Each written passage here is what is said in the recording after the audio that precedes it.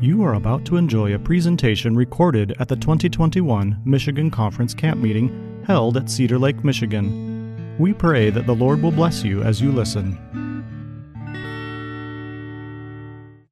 What about after Jesus died on the cross and now has new life and has eternal life and now He is in heaven? Don't people go straight to heaven after Jesus died on the cross? So that whole death being final thing, wasn't that amended by Jesus at the cross? And now, the moment we die, we get to go be seated with Jesus in the clouds of heaven. And okay, what I want to do is take you to a Bible passage. Go to 1 Thessalonians chapter 4. And we're going to talk about that. 1 Thessalonians chapter 4. We're going to start with verse 13 to set up the context. But while we're looking at 1 Thessalonians chapter 4, let's play a little game of a quiz. Who wrote the book of 1 Thessalonians? The Apostle Paul. Was it written before or after Jesus died, resurrected, and ascended into heaven? After. So he's speaking New Testament believers in the light of Christ's resurrected life, right? So while Christ is in heaven, after His ascension, and of course death and everything like this, this is the context in which he's speaking about the very topic we're discussing today. Now look at 1 Thessalonians chapter 4, verse 13. He says, I do not want you to be what? Ignorant. Now, is that a pejorative term? Of course not. He isn't trying to be insulting. He's saying, I don't want you to not know. I want you to know. I want you to be knowledgeable. I do not want you to be ignorant, brethren, concerning those who have what? Fallen asleep. Now, as we've covered before, the repeated Old Testament and New Testament description of the experience of death is like going to sleep. So when he says those who have fallen asleep, what is he referring to? People who have died. Just like Lazarus. He sleeps, but the reality is he is dead. Okay? Now, lest you sorrow as others who have no what? Hope. Now, to be clear, there's nothing wrong with Christians sorrowing when a loved one dies. That's normal, that's natural. It would be odd if you didn't. But there's a type of sorrow that still has on the other end of it a hope of something else in the future, right? He says, I don't want you to have that view of death where there is no light at the end of the tunnel, right? He said, I want you to understand this so you can sorrow correctly. Goes on to explain. Now I want you to watch this very closely in verse 14. For if we believe that Jesus died and rose again, do we believe that Jesus died and rose again? Yes, indeed. Even so. Stop right there. What does that mean, even so? Also, in like manner, likewise, you also, right? So just as Jesus died, was buried, slept in the tomb over the Sabbath, and then came to life on the first day, he said, even so, likewise, in the same manner, God will bring with Him those who sleep in Jesus. Now, people will look at that passage and say, see, God's going to bring with Him. That means they're up there with Him, and He's going to bring them back. But the passage makes that clear that what he's talking about is the experience that Jesus had where He died, He was buried, then He was resurrected. He said, even so, that is likewise, in like manner, you also, though you may die and be buried, will also be resurrected. So Jesus is the pattern of our death and resurrection when we put our life in His hands. Does that make sense? Okay? And then he goes on to explain it even more clearly. Verse 15. For this we say to you by whose authority? By the word of the Lord. Notice he didn't say, this is my speculation. I think it's going to be like this. I hope it's good. No, he says, I know it because who said it? The Lord Himself. Jesus said it. For this we say to you by the word of the Lord, that we who are alive and remain until the coming of the Lord will by no means precede those who are asleep. Now, if all we had, you could say, well, maybe that means they've already gone on ahead. But look at the next passage. He's very clear. He's methodically breaking down these potential misconceptions, right? For the Lord himself will descend from heaven with a shout, with the voice of an archangel, and with the trumpet of God. So I know this is very rudimentary, but Jesus is where now? In heaven. And when he comes back, he's coming from heaven, right? So he's in heaven, coming from heaven. And when he returns, is it going to be secret and quiet? No, we talked about it yesterday. It's going to be visible, literal, audible, global. Nobody's going to miss it, right? And according to this passage, it emphasizes the voice. Notice this doesn't have the lightning flashing thing, because that's not the burden. He's not trying to prove that every eye will see him. He's trying to hear that even the dead will hear him. Because look at the passage again. The Lord himself will descend from heaven, and how's he going to come from heaven? With a shout. So he's not coming quietly. His whole purpose is to come real loud. The first funeral I ever attended was for my great uncle Bill. I had to be all of maybe 5 years old or something, 6. I had never witnessed death before. It was very unnerving, and it looked like he was asleep. And we went to the viewing and the funeral and stuff, and I was really troubled because I asked, I was so, and I was chicken, and I would have been embarrassed, but I just thought, has anyone tried yelling really loud? You know, like has it even dawned on anybody to try? You know, I didn't know if they're like, well, who knows? Let's put him in the ground. No, I didn't know they had checked and he was legitimately dead. But my comprehension was he's asleep. Someone should shout. And I was so tempted to go to the casket and be, Uncle Bill! Just see what would happen, you know. But someday, Jesus is going to do that. He's going to come from heaven and shout with the voice of the archangel, with the trumpet of God, and what will happen? And the dead in Christ will what? Rise first. Now, let's think about logistics. He came from heaven. He descended from heaven. And the dead in Christ will do what? Right. It doesn't say they will descend as well to join him. They are sleeping. Their experience is that of sleep in the grave, and they will awake and arise when Christ commands life into them again. And the dead in Christ will rise first. Then we who are alive and remain shall be caught up together with them in the clouds to meet the Lord in the air. Now this is an important point that we sometimes skim by, but look at the next few words. And thus, that means in this way, we shall always be with the Lord. What is the only way the living or the dead will get to be with the Lord?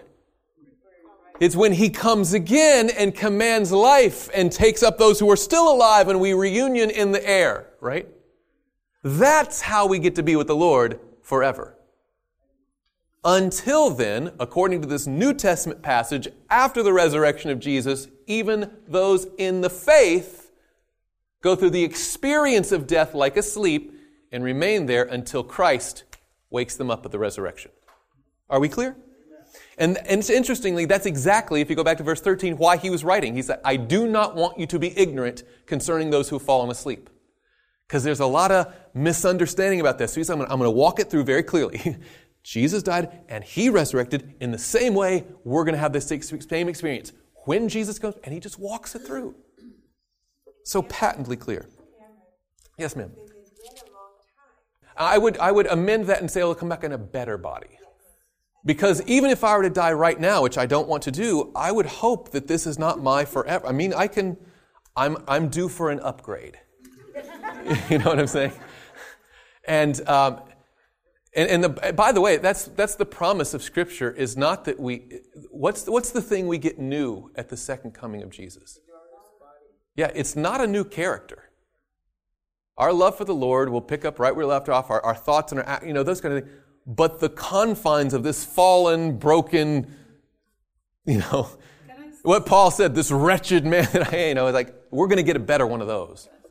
You may. I found my pastor looking in it. Yeah, the old you is going to look like that's no good. Yeah. I trust that the Lord will help you sing. Amen. Amen. I mean, by the way, if we just start letting our mind wander about how awesome heaven's going to be, we could take the next 2 hours, and I would love it. But I start thinking like, what about travel? What about experiences? What about knowledge? I want to understand light. I know you don't care. You just want to sing. But I want to study, and other people want to travel, and I want to have relationships. I want to meet people. I mean, I don't know. But praise the Lord, we've got our... How about we spend the first 1,000 years singing, the next 1,000 years studying, and then we've got... we can't even fathom it. Yes, sir. I wanted to get out a little bit more on verse 14. Okay. Explain that sometimes in the Bible say too. Yes, thank you. Look at the text where it says, verse 14, that very text, okay? For if we believe that Jesus died and rose again, so time out right there, what do we understand about the death and resurrection of Jesus? He was living, he died, he was buried, and then he rose again, okay? He said, that becomes the template for our experience. Because watch this.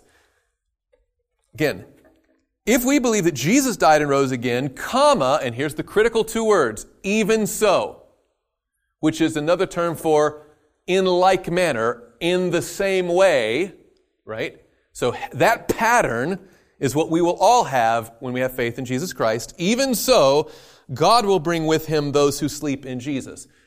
So you could, if that's all you had, you could say, that sounds like he's bringing with them from heaven. But Jesus didn't come from heaven when he arose. Where did he come from? The grave. He will bring from the grave, just like Jesus was brought forth from the grave. See what I'm saying? And then he goes on to clarify, Jesus descends from heaven, but he will bring from the grave, right, those who have died. So all throughout this passage, the bringing is bringing back to life from the grave, not bringing down to earth from heaven. See what I'm saying? But if you only had that phrase, you could say, it could be read wrongly, but Paul buttresses it with clarifying help. Yeah, no problem. I was told that he brings back our spirit. Exactly. That's the help. That's the beautiful thing about the Bible is that you can clarify, like, you ever seen a line of fence posts? Okay, let's take the most famous one that we talked about yesterday, Luke 23:43, where Jesus says to the thief on the cross, is it today you will be with me in paradise? Or does he say, assuredly I say to you today, you will be with me in paradise? Well, that text could be read one way or the other, right? So how do we resolve a text that could be misunderstood? Read all the other ones, right? Like the line of fence post. You have a loose fence post. You don't say, well, I like it over here. Well, I have always had it over here. I don't care what you like or what you're used to. What is correct? And so how do you find out what's correct? And to be clear, I don't want to be so callous. I don't care what you think. But the reality for all of us, it doesn't matter what my opinion or my inclination or my preference might be. I need to know, what does the Lord teach, right?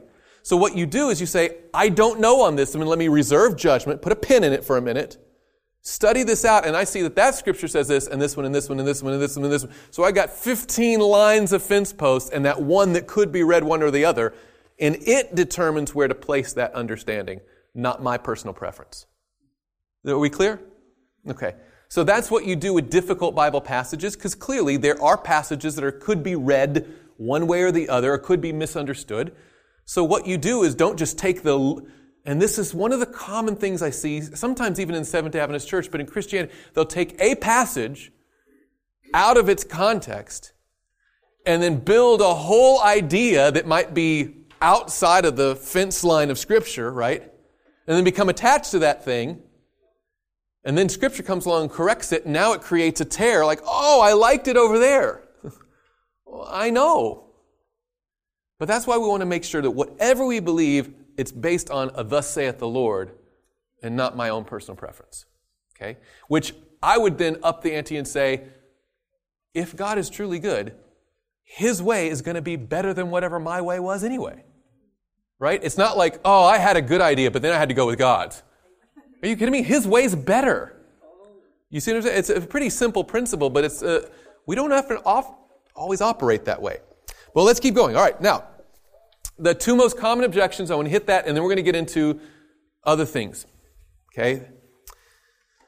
The first one is that what you were just articulating there. I had been taught that God, when at death, then you've got this soul that exists outside of myself, and it is inherently immortal, so that, by the way, here's where the death misconception runs right into the hell misconception.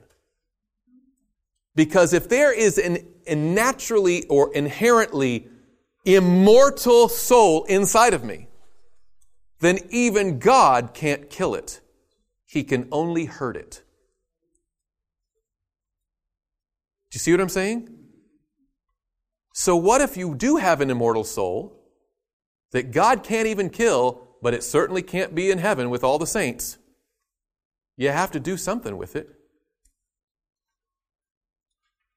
And then you get all these concepts like, well, maybe there's a place called purgatory or spirit prison or on burning. And then you have this idea that, well, now we have eternal, conscious torment. And people are like, man, that doesn't sound anything like God. Praise the Lord, it's not anything like God. It's not taught in His Word.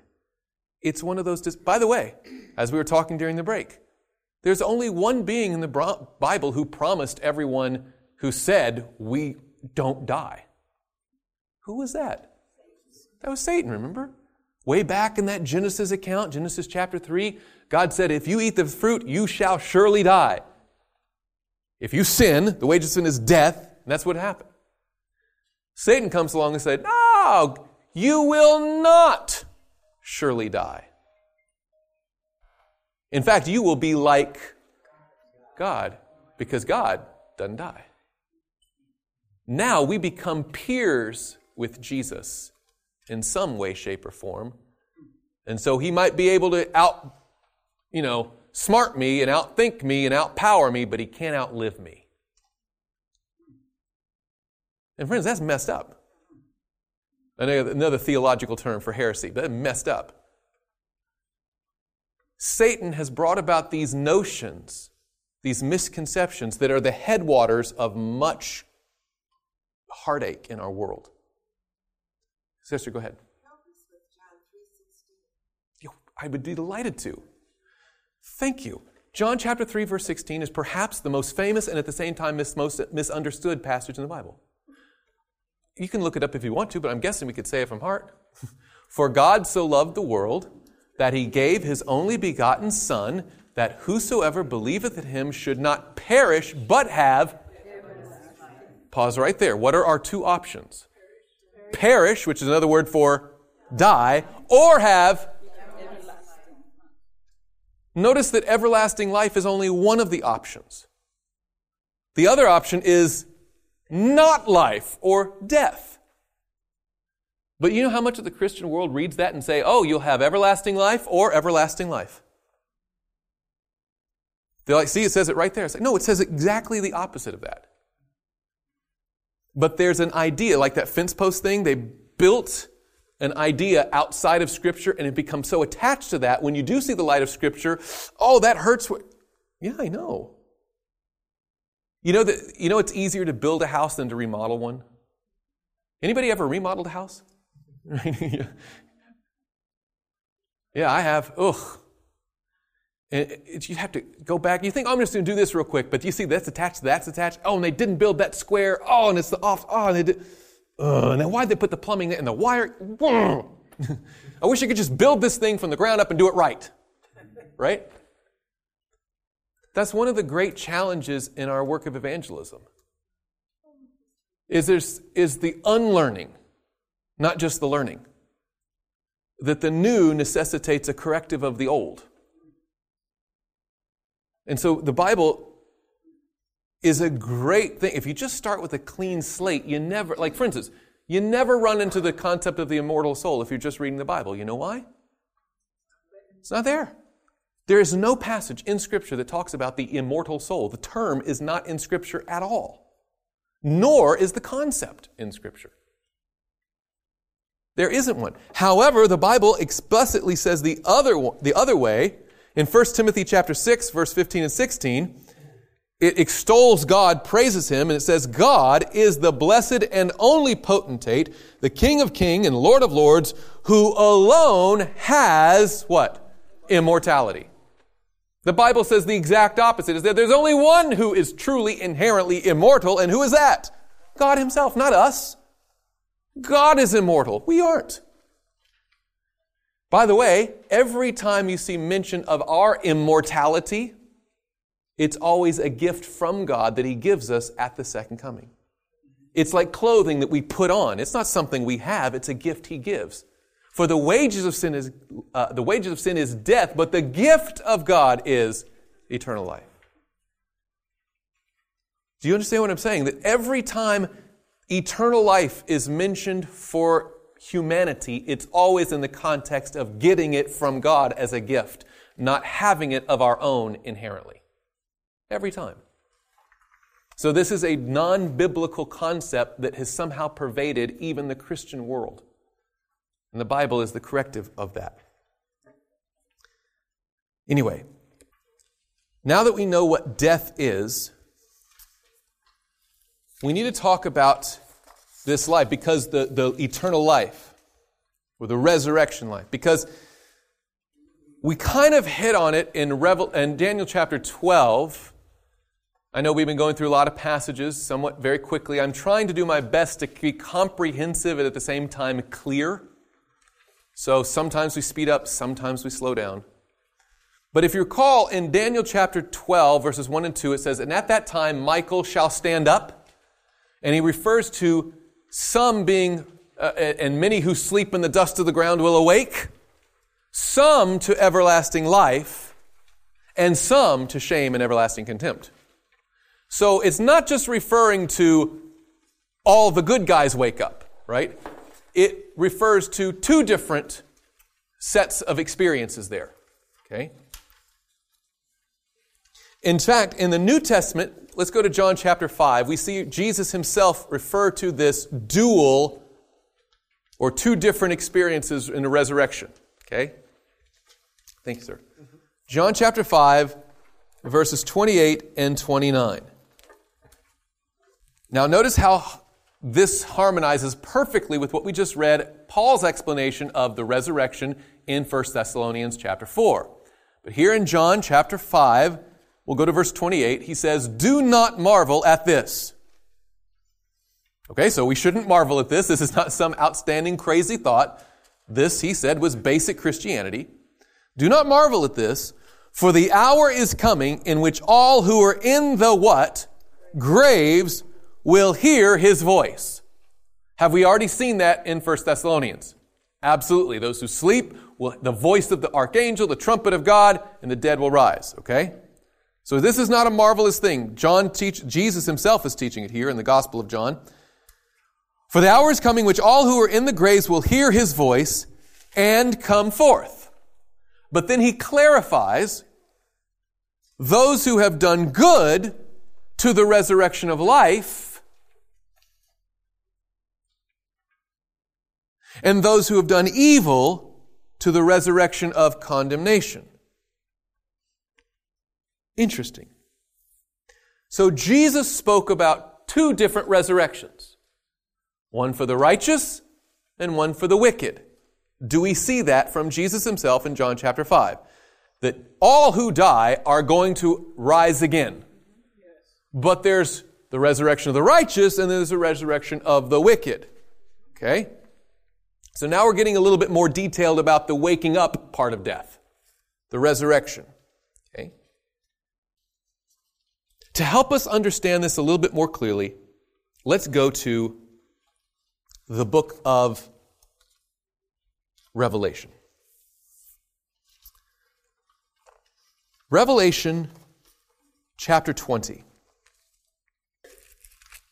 And while we turn to Revelation chapter 20, let's synthesize all that we've seen here so far.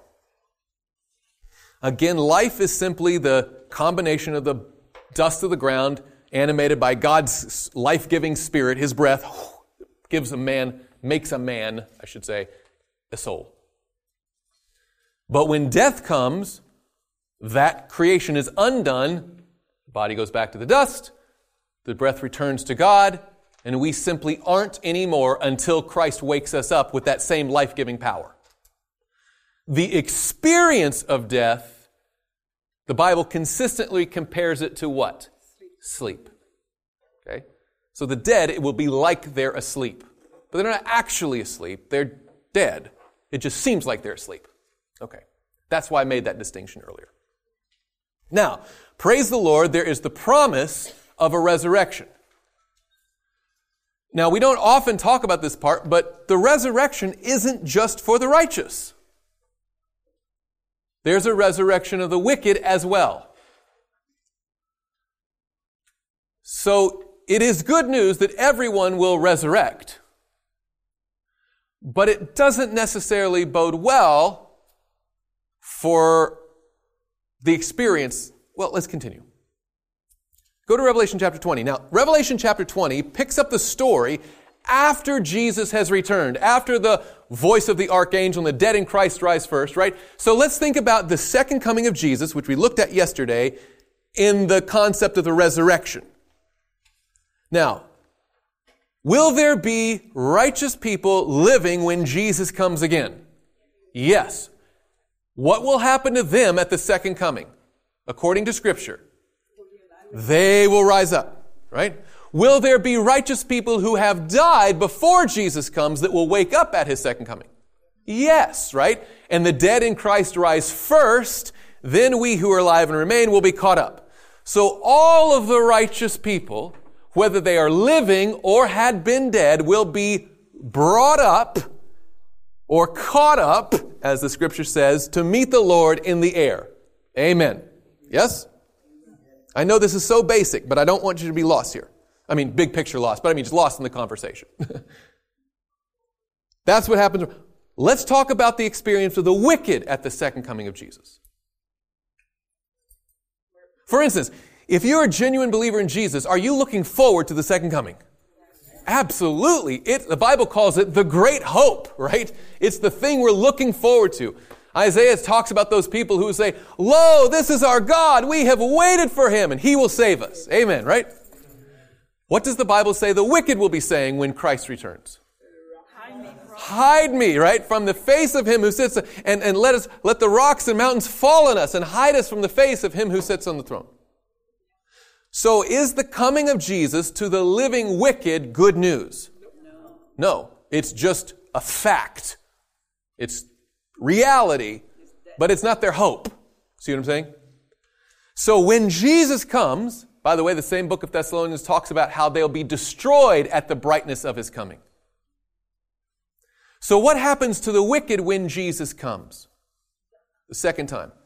The wicked who are alive will be destroyed, and the wicked who were dead just stay dead. But wait a minute, doesn't the Bible say that there will be a resurrection? Yes. Let's get there. Let's walk it through. Let's walk it through. Walk it through. I'm on a very defensive posture, I know, but here we go. Let's walk it through. All right, in the beginning, God created... No. Okay. All right, I know this for some people, like, why are we breaking it down so simply? Because this is where we are. We got to think it through, okay? When Jesus comes back, shwa, comes through the clouds, all the hosts of heaven, the great power and glory, it's wonderful. And those who are dead in Christ will hear that voice and come out of the graves. Amen. And those who are alive and remain will be caught up. Amen. So all the righteous are gathered with Christ in the air. Amen. Okay. Now let's go over to the wicked. The wicked see Jesus coming. Who? Oh no. Right. They turn away. They say, "Hide us from the face. Let the rocks and mountains fall on us," right? And the Bible says they are destroyed by the brightness of His coming. Have you ever thought about that, by the way? That if Jesus were to show up now, like remember when Moses said, "Lord, show me your glory." God's like, "Oh, I know you mean well, but if I were to show up just raw, unadulterated glory, that's not the best thing for you." He's like, what I can do is you can come close-ish and I'll let you, but he said, no man can see my face and what? Live. By the way, in Revelation, they said, hide us from the face of him who sits on the throne and from the wrath of the Lamb. What an odd turn of phrase, the wrath of the Lamb. Have you ever seen a lamb? I wouldn't say like, man, I saw this animal today, it's full of wrath. It was a lamb. But that's talking about his character, his holiness, his purity, his righteousness cannot sustain the wickedness of fallen man. Unrepentant, unforgiven, unconsecrated, unsanctified man will be destroyed with the brightness of his coming. Yes? Even Moses, right? And even the secondary shiny was too much for the other people. So we sometimes just like, oh, I'd love to see Jesus. Like, slow down. That's why the sanctuary had filters. He was the most holy place, but everybody could go in there. And then the holy place. So the sinners in the camp, and you had to come in the court. Because you can't, God wants to be close, but not so close it'd kill us. And when the wicked who have clung to that sin encounter the face of Jesus, according to Scripture, they're destroyed with the brightness of his coming. Now, they have a little reunion, but not knowingly. They're going to be gathered together in the grave. So all the wicked are collected in the graves, and all the righteous are collected in the clouds. What is the condition of the earth then? It is desolate. It is just empty. It's a wasteland, right? This is where Revelation 20 picks up. Go to verse 1. It says, then I saw, and then the then is after Revelation 19 describes the coming of Jesus and the destruction of the wicked. That's what's described in very graphic detail in Revelation 19. Then Revelation 20, by the way, we think about this sometimes as we're so short-sighted sometimes, and we don't mean to be, but we look at the second coming and go, oh, good, when Jesus comes again, then it'll all be over. Nope. Because look what the Bible says here. Then, verse 1 of Revelation 20, I saw an angel coming down from heaven, having the key to the bottomless pit, which is the earth now, desolate, out of all the righteous being taken away and the wicked being wiped out, and a great chain in his hand. And he laid hold of the dragon, that serpent of old, who is the devil and Satan. And now you think, finally, the devil's going to die. But what's the chain for? Just to bind him, right? And bound him for how long? Have you ever thought about the craziness of this? All the wicked are destroyed except for Satan. Like, why does he get to live? By the way, that's the great question, the great controversy. If God saw in his heart, if you weren't in Dave Fiedler's presentation, you missed out. But if God saw in his heart from the very beginning, why did you just squish him out?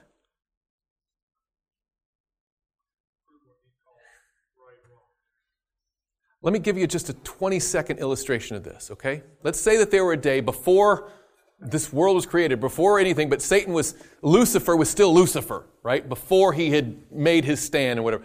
But in his heart, he was already fomenting the rebellion. But it was all on the inside. If you read Isaiah 14, Ezekiel 28, you notice that it said, for you have said in your heart, I will ascend, I will exalt. But it's not like he was walking around heaven saying, guys, let me tell you something, I should be running this place.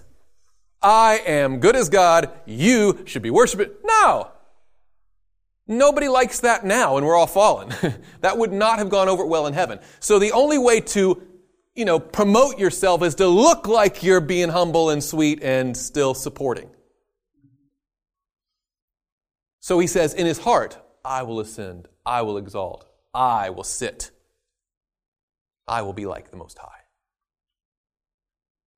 Now, of the very, very many differences between created beings and the Creator, one of the key ones is that He can read your thoughts and mind, your motives, your intents, your character. I can only see what's on the outside. You know, you may be thinking some things about me right now that I don't know. And do not raise your hand. This is not a testimony. It's like, I got one. Stop. I know. But we have an internal consciousness. We think things without necessarily expressing them, right? Now, I've seen some people who don't have that filter. But generally, right, what's going on the inside, you choose what comes out on the outside. So it's not like Satan was running around like expressing these things. The Bible repeatedly says, for in your heart you have said, right?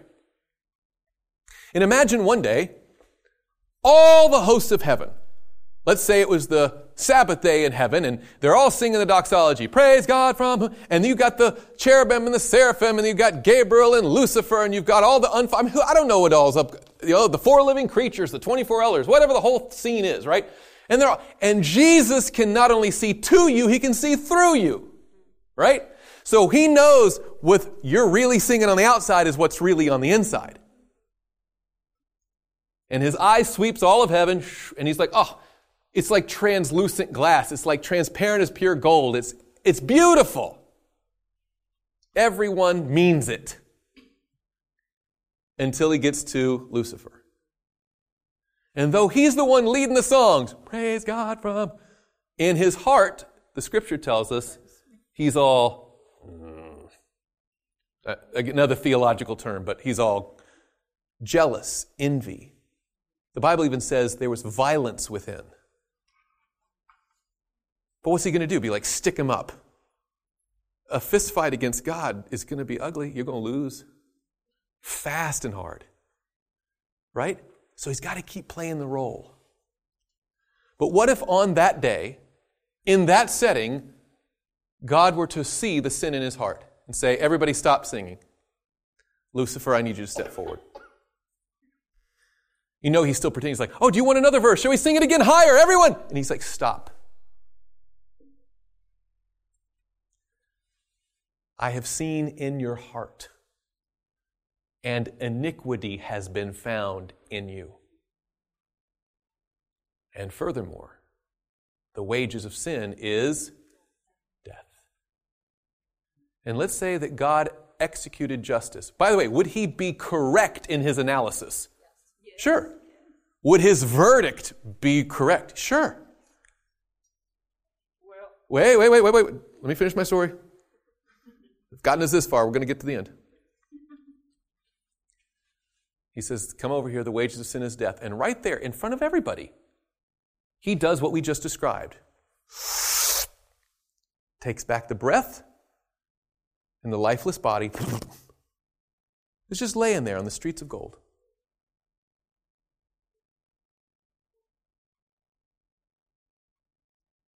And in that silence would have been just about like this, right? If in that moment the Lord stepped over his body and says, all right, where were we? Everyone sing. Praise God from whom? Would they sing? Come on, you know people. Would they sing? No. They better. Like, well, I don't want to. You know what I'm saying? It's like, but it'd be more like, praise God from whom? Right. But at some point, someone would probably have the courage to be like, He's like, oh yes, and you in the back. You have a question? Yeah, I don't understand. But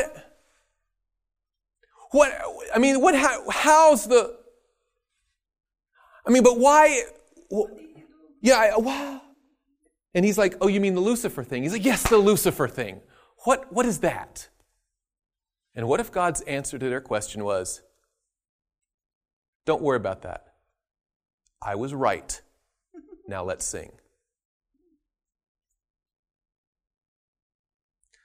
Friends, in the great controversy, it's just as important to be seen as right as it is to be right. Do you understand what I'm saying? Would God have been just and in every right to destroy Satan the minute he rebelled? Yes. But what would have happened? It would have killed that rebel, but it would not have ended the rebellion. In fact, he could be viewed as a martyr for the cause of freedom. Just like Brother Dave said this morning, God could explain and explain and explain, but sometimes words just aren't enough. He says, in order for you to be truly faithful to me out of love, you need to see the process. It's just as important to be seen as right as it is to be right. God understands that. So why didn't he kill him at the very beginning? Because it wouldn't have worked.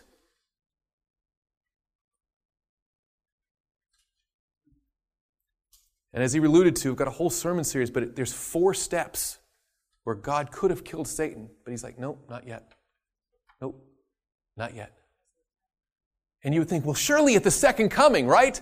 I mean, all the righteous are gathered and the wicked are in their grave. Let's just end Satan and be done with this thing.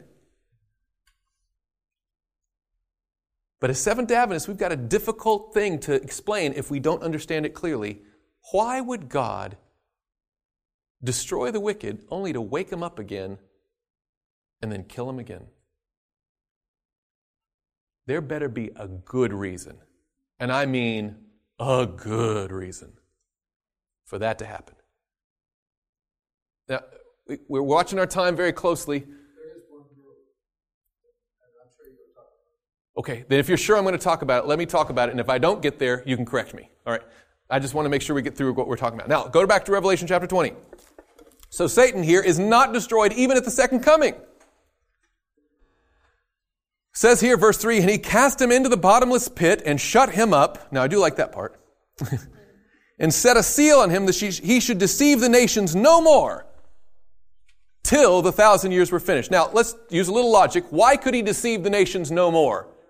Because there's nobody there, right? The wicked are dead and the righteous are gone. So he's bound by this chain of circumstances, this desolate, bottomless pit of a destroyed, damaged world here. And he's just stuck. But it said he should deceive the nations no more till what time? The 1,000 years were finished. Now that strongly implies that there will be some people to tempt 1,000 years from now. But for right now, he's just in a penalty box, just waiting it out, thinking it through. But it says, but after these things, he must be released for a little while. Now notice it didn't say he will be. The Bible says he must be. In God's plan, it is necessary for Satan and the wicked to be assembled one last time at the end of the 1,000 years. It's a necessity according to the Bible. That's a weird concept, but let's think it through. Now, what happens during this 1,000-year period with the righteous? It goes on to say, verse 4, and I saw thrones, and they sat on them, and judgment was committed to them. I don't know if how many of you are cool with that idea, but it's right there in the Bible, and we got to wrestle with it. I saw thrones, and they sat on them, and judgment was committed to them. Who is them? The righteous redeemed, as it goes on to explain. Then I saw the souls of those who had been beheaded for their witness to Jesus and for the word of God, who had not worshipped the beast or his image and had not received his mark on their foreheads or on their hands. And they lived and reigned with Christ for 1,000 years. So these are the redeemed from the earth who are now given a work with Christ of judgment. But the rest of the dead, that would be the wicked, right, did not live again until the 1,000 years were finished. So are the wicked going to have a resurrection? Yes. But it's not at the beginning of the 1,000 years, it's at the end of the 1,000 years. Okay? That's why Jesus spoke about one to the resurrection of righteousness and the other to there's 2 different resurrections. Both are going to have one resurrection experience, but there's a time difference. But the rest of the dead did not live again, verse 5, until the 1,000 years were finished. This is the first resurrection, right? So this first resurrection, this is the one where the righteous might be dead by, just old age or disease or maybe even martyrdom, but praise the Lord, they can be given new life. He said that's the first resurrection. Praise the Lord. Blessed and holy is he who has part in that first resurrection. Over such the second death has no power. By the way, just to clarify, the only difference between first death and second death is first death you wake up from. Second death is permanent. Right? It's not like one's kind of half dead and one's really dead. They're both dead, but Christ raises everyone the first resurrection. But there's a second death that you want to avoid because you don't have a resurrection to follow. That's the difference. Okay? Over such the second death has no power, but they shall be priests of God and of Christ and shall reign with him 1,000 years. This one is difficult because, for instance, what are they judging? What's left to judge? Hasn't the Lord determined who's righteous and wicked and who's saved and who's lost? Who's the sheep and the goats? Because didn't we see when Jesus comes again that he says, and my reward is with me? Okay, so the wicked get the reward of death, the wages of sin is death, and the righteous get the life that was promised. So what's there left to decide? Let me tell you something that I think we sometimes unintentionally do in the Seventh Adventist Church. We are so powerfully and passionately, clearly opposed, as the Bible tells us, thank goodness, to this idea of eternal conscious torment of the wicked. That God's going to put them in a place and keep them alive and hurt them but never kill them. That is foreign to Scripture, it's opposed to the character of God, and it simply is not true. Amen. But in our denunciation of that falsehood, we sometimes accidentally promote the idea that there basically is no destruction of the wicked. It'll be instantaneous and painless and not that either. It was Jesus himself who said, some will be beaten with many stripes and some with less. That it's not going to be one. See, obviously the biggest problem with the concept of hell, and I know people want to rush and say, yes, it's against the character of God. It is against the character of God, but let me be clear, if I can be.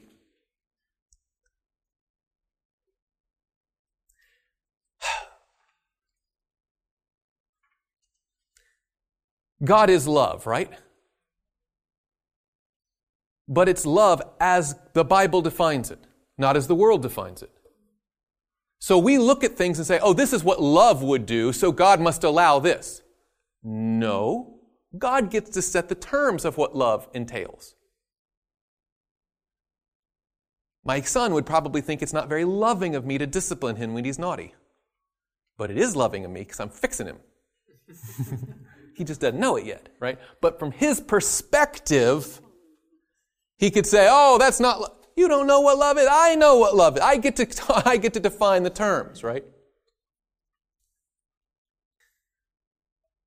The concept of eternal conscious torment of the wicked, what we know as eternal burning hell, right? The reason it's a bad idea is because it's not taught in Scripture. Praise the Lord. And from Scripture we learn what love is by seeing what truth is. Right? Okay. So number one, it's foreign to the Bible, therefore it is wrong. And then I can relax and say, oh good, now I know that God would not be like that. Because His Word teaches otherwise. That might be a little too nuanced for you, and you might not care that distinction, but that bugs me sometimes, that we get to say, oh, it's not loving, therefore God wouldn't. Well, we don't get to define, but when God's Word says so, now we know what love is. Okay. But also, one of the logical fallacies with eternal burning hell is its one-size-fits-all nature. You don't even have to be righteous or godly or Christian at all to recognize that some people deserve a little more punishment than others. And we can go through example after example here, but you could think of even the world, completely apart from any religious structure, has, what if we had a government where every single crime had the exact same punishment? Spitting on the sidewalk and murdering your neighbor both got the same punishment. You don't have to be righteous to say that's messed up. That's bad. That's bad policy. And we're not even good people. We just know that's bad. But one of the problems with hell is that it's the one size fits all. I don't care if you're, 28-year-old punk who just had a rebellious heart, or if you're Adolf Hitler. Everybody gets the same thing. Like, don't even have to be righteous, you know that's messed up. So, how do you determine? Because before Jesus comes, He's already rendered the verdict of every case, saved or lost, righteous or wicked, right? Okay? So if the verdict has already been determined by Christ without any of us involved, praise the Lord, of who's going to heaven and who's not, who's saved or who's lost, then what's the only thing left to determine? I know you want to say it. Degree of punishment. I know it feels so foreign to say, degree of punishment. What we call in the secular world, sentencing. Isn't it that judgment that we get they know what they did, why they're in? I know. I praise the Lord that we get to understand why, because that's what we typically hear, and I agree with it. I just think that answer's not wrong, it's incomplete. In this sense, me knowing why someone is not there is very helpful for my psychology. I appreciate that. But there's still the matter of destruction itself. There's a thing coming, and how do you determine the experience of destruction that the wicked will face? And somehow, in God's wisdom, He says, at this phase of the judgment work, I want the redeemed to come sit with me when we do this. Now, you might think, you're taking a lot out of Revelation chapter 20, Pastor. You're going way outside of space. You're doing that fence post thing a mile. Okay. Let's go to Scripture. Go to 1 Corinthians chapter 4. I told you this middle section would be longer, so don't get mad. Not that you were mad. I was just anticipating. 1 Corinthians chapter 4. Let's read loud and clearly verse 5. I'll read it loud because I got the microphone, and anyway, it's what happens. 1 Corinthians chapter 4, verse 5. Therefore judge nothing before what? The time. Well, what time is that? Until the Lord comes, who will both bring to light the hidden things of darkness and reveal the counsels of the hearts. Then each one's praise will come from God. What is he just saying right there? Therefore judge nothing before the time. I thought we were supposed to never judge. Let's think with our logical brains again. Why would it be bad even for good people here to judge other people here? No, not because God only judges, but why is God only judging right now? Because He's the only one that can read your thoughts. Thank you. I only have access to the external. I don't know what you're thinking, hoping, dreaming, feeling. I don't know your character. I don't have access to the information. But according to this passage, he says, judge nothing before the time until the Lord comes, who will bring both to light the hidden things of darkness and reveal the counsels of the hearts. Now, turn over one more page, chapter 6, 2 chapters, usually one page in your Bible. 1 Corinthians chapter 6, verse 1. Now, the people in Corinth were having this weird problem when they were fighting with each other in the church, and they couldn't resolve their matters at a church business meeting, so they'd go to the local magistrate to help them sort it out in civil court. And Paul is embarrassed by this. He's like, how are you going to law before unrighteous people when you can't even sort out your own stuff in the church? You should be embarrassed of this, okay?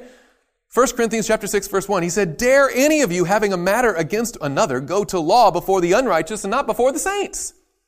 Why don't you take it up in the church? And then he says in verse 2, do you not know that the saints will judge what? The world. Does the Bible teach that the righteous, the saints, will judge the world? Yes. And if the world will be judged by you, are you unworthy to judge the smallest matters? He's writing from frustration. He's like, You guys have imbibed this whole don't judge until you don't even know how to be judicious anymore. Friends, that's the Christian world we're living in, by the way. We've swallowed so much judge not that we don't even know how to have discernment anymore. And he's like, look, I'm not saying you condemn people to hell or send them to heaven. That's not your job, but by their fruits you shall know them, right? By what you can see, you should make some determinations. Be judicious in your thinking. He's like, don't you know? You're going to have a big job up there. You should practice now. Do you not know? Look at verse 3. Do you not know that we shall judge angels? How much more the things that pertain to this life? Psalm 149. We're doing this quickly, but we're going to read the whole psalm, the entirety of the psalm, all 9 verses. Psalm 149. We're going to start with verse 1, as I mentioned, and notice the tenor of this psalm. It's clearly written from the perspective of the redeemed. Psalm 149 says, praise the Lord. Sing to the Lord a new song in His praise in the assembly of saints. Let Israel rejoice in their Maker. Let the children of Zion be joyful in their King. Let them praise His name with a dance. Let them sing praises to Him with a timbrel and harp. For the Lord takes pleasure in His people. He will beautify the humble with what? Salvation. So this is clearly written as a praise to God from the perspective of the redeemed. Amen. Verse 5 continues. Let the saints be joyful in glory. Let them sing aloud on their beds. Let the high praises of God be in their mouth and a two-edged sword in their hand. Now things got weird. They're singing, they're praising, they're extolling the Lord for His greatness, and at the same time there's a sword in their hand. Why? Well, it says in verse 7, to execute vengeance on the nations and punishments on the people. To bind their kings with chains and their nobles with fetters of iron. To execute on them the written judgment. This honor have all His saints. Praise the Lord. If we go back to Revelation 20 now, notice that the Bible explains this to us also. And I'm getting to the spirit of prophecy, but this is so Bible-based. We'll just continue in verse 7, and then we'll take a break in just a moment. It says, now when the 1,000 years have expired, Satan will be released from his prison. And that's a reference to the resurrection of the wicked, who he can now deceive, and he's back to his old ways, right? And will go out to deceive the nations which are in the four corners of the earth, Gog and Magog, to gather them together for what purpose? To battle. Does it say to gather them for repentance? Nope. And this is one of the sadder passages in all the Bible right here when it says, whose number is as the sand of the sea. So you get the picture. Here's the resurrection now, the second resurrection, the resurrection of the wicked, of condemnation. And there's Satan standing there, I imagine personating Christ again, saying, you're welcome. But look, they've taken our city. Let's go get them. To gather them together for battle. Verse 9, they went up on the breadth of the earth and surrounded the camp of the saints in the beloved city. And fire came down from God out of heaven and devoured them. Now wait a minute. They've been dead for 1,000 years. They wake up, gather an army, rush the city, and then they're destroyed. What?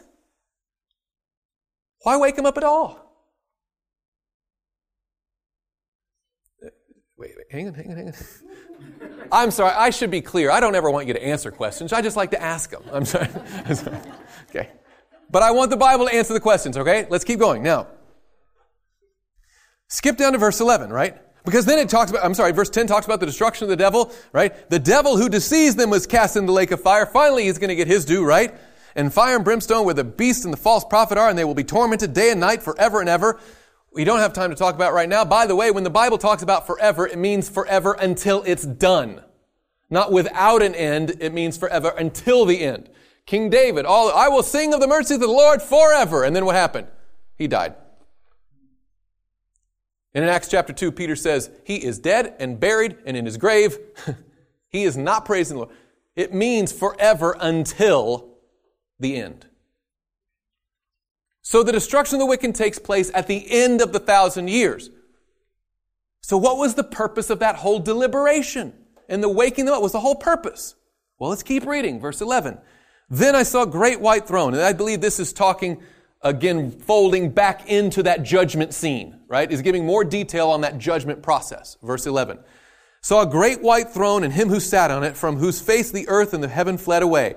So this is the same one who, when he returned, the whole heavens broke apart and the wicked ran away. This is that Jesus. And there is found no place for them. And I saw the dead, small and great, standing before God,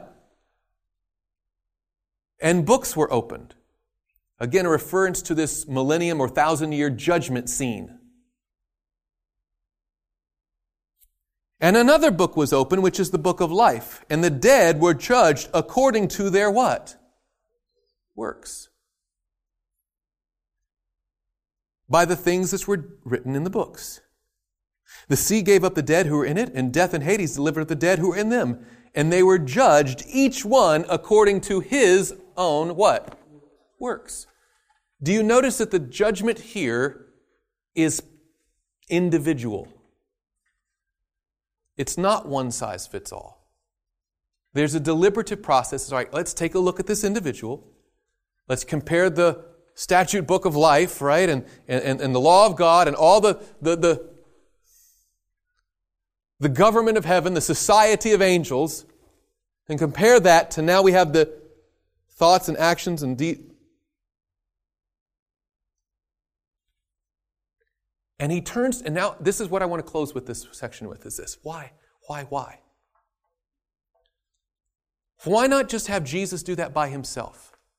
Why bring the redeemed into that? And here's my answer, because I don't want guesses, I'm sorry. What's unique about the end of the 1,000 years is this is the only time in the history of the universe when all the sentient created beings, every intelligence ever brought into existence, is all together at one time in one place. The righteous are there, the wicked are there, the unfallen who never fell, God is there, everybody's there.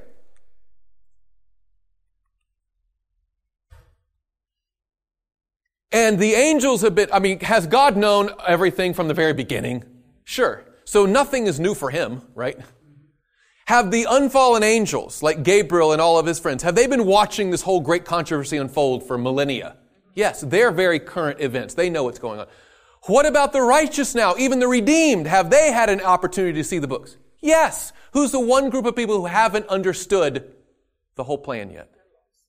The lost. And remember what we started off with? It's just as important to be seen as right as it is to be right. So he assembles all who have ever lived to one time and one place. And each one is judged according to their works. Individualized, personalized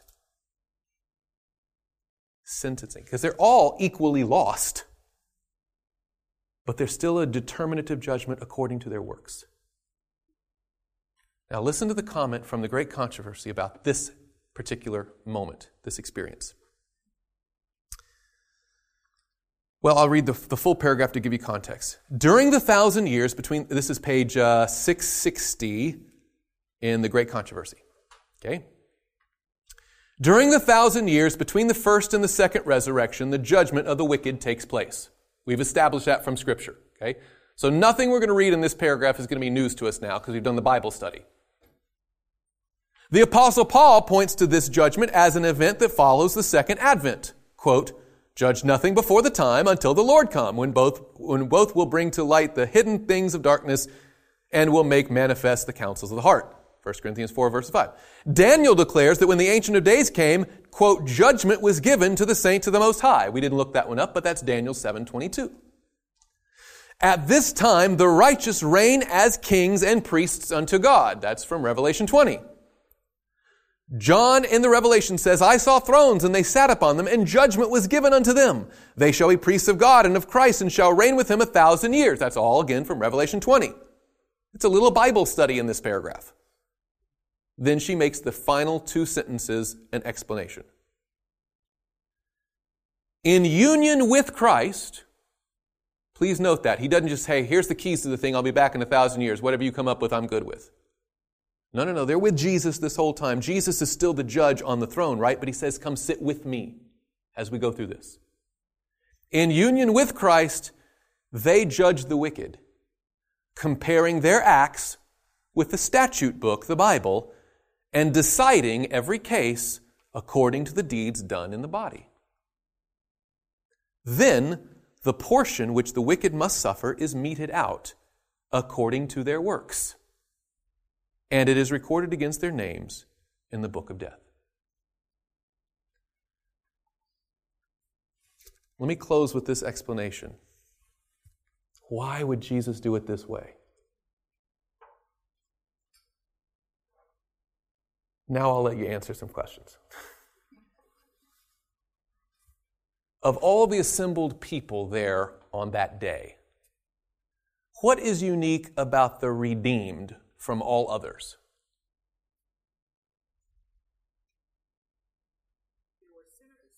They were sinners. Even in a court of civil law that has nothing to do with religious, aren't you supposed to be judged by a jury of your peers? Let me put it more personally. To be clear, I have no intention on being lost. Amen? None. However, if I were to tragically live a life deserving of everlasting death, who would I want determining my destruction? I'll tell you very specifically. I want Jesus there. Amen? And my mom. Why? Because what do I want? Yes, I want justice to be done, but I want it to be done as fairly and sweet as just to, you know what I'm saying? Well, I don't know if I was the thing that made her mad at the time. But I know growing up in my house, if I had to be spanked, I want Mama doing it. Right? I want the most sympathetic body of, jurors available. One who has gone through. Exactly. I know what it's like. By the way, I don't want Gabriel up there. He'd be like, oh, sinner, they should throw the book. No, stop it. You haven't been down there, man. But these people have. And he's able to say, you've been there. By the way, Jesus was here too, wasn't he? But did he sin? No. He felt the weight of sin, but it was our sin, right? So he's our elder brother. He's the one who relates. He's the member of the God who is God with us and in union with Christ. But he says, come up, sit with me. What would be fair? And this is where my sanctified imagination goes. It could be very wrong, and I'm fine with that. But imagine the names are rolled out, or however the process works, right? And he says, here's a sealed envelope for each name. Don't look at it until you've rendered your, sentencing. And you deliberate and you think about what would be, take in all the varying factors, the mitigating things, and okay, come up with a result. He says, this is what you think. And he said, I want you to be the most fair you can be. Don't do an ounce of destruction more than you have to. Be as fair as possible. Okay. Then you do. Then he says, okay, now open the envelope. And you'll see that what he wrote down is exactly what we would have written down. And I want you to see that my goal in this is to be just and to be merciful.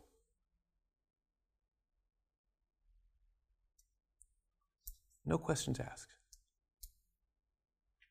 So that, because Revelation says some crazy things in it. So does Isaiah and so does Philippians. You ever notice that it always talks about how every knee shall bow? Not just the righteous knees?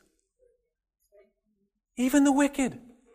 Not out of like a new conversion experience or a changed mind or heart, but from the overwhelming weight of evidence, right? It's just so patently clear that, what does the Bible say? Just and true are your ways, thou King of saints. And then will be fulfilled that every knee shall bow and every tongue confess that Jesus Christ is Lord.